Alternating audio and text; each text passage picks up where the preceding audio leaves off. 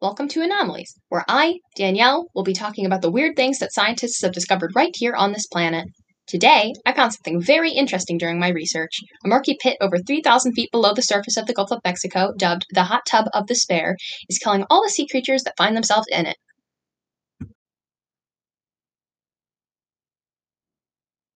This pit is about 6 degrees warmer than average for its depth, which is why it's called a hot tub, a steamy 46 degrees Fahrenheit compared to an average of 40.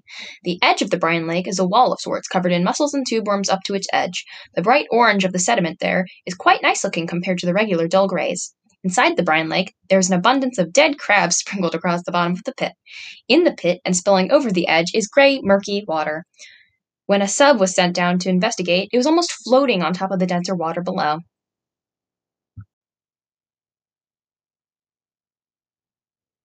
The dense water is a clue as to what could be going on. The brine is very dense and 4 times saltier than the surrounding water.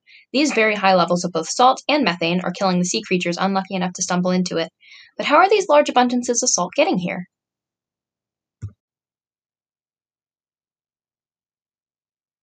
A long time ago, the Gulf of Mexico used to be much shallower than it is now. It evaporated because of this. When it evaporated, it left behind very large salt deposits.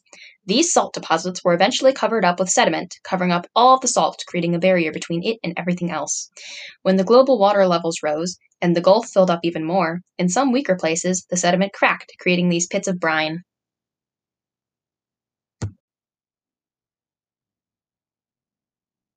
Mussels and tube worms are the only organisms that can survive these levels of salt, as they can break down all the minerals found there and turn them into energy. The poor crabs that fell down into the brine lake were suffocated by the high levels of salt that their bodies just couldn't process, and they were essentially pickled. They've been preserved, so no one else knows how long they've really been there.